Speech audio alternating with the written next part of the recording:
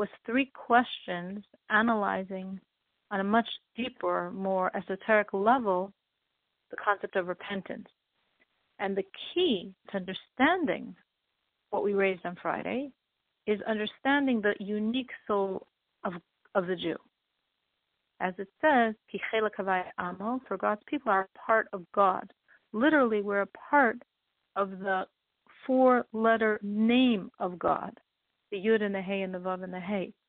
As we see when we're describing the formation of man, of Adam, the first man, said that God blew the soul into him. And the Zohar explains that when one blows, it's from coming from deep within.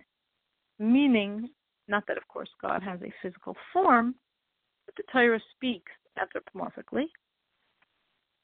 So when we think of speech, speech obviously expresses breath, but the breath within speech is rather minimal. We can speak for quite a long time without running out of breath. But if you're blowing up balloons, you run out of breath. Because when you're blowing, you pull from deep within yourself. So just as this is true with man, so too in the analogy of creation, of course, with the understanding the tremendous difference here. All of creation was spoken, as we've described at length, through the 10 creative utterances, with letters, which means there's a breath of God in them, but very minimally.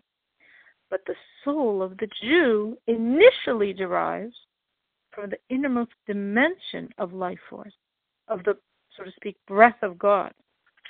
So the inner aspect of the divine flow of life is in the soul, so it's originating in the inner aspect of God.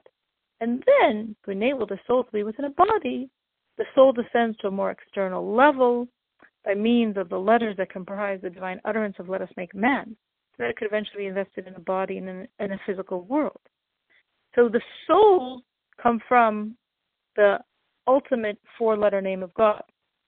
In contrast, the angels come from a name of God that expresses a more external aspect of godliness, the name Elokim.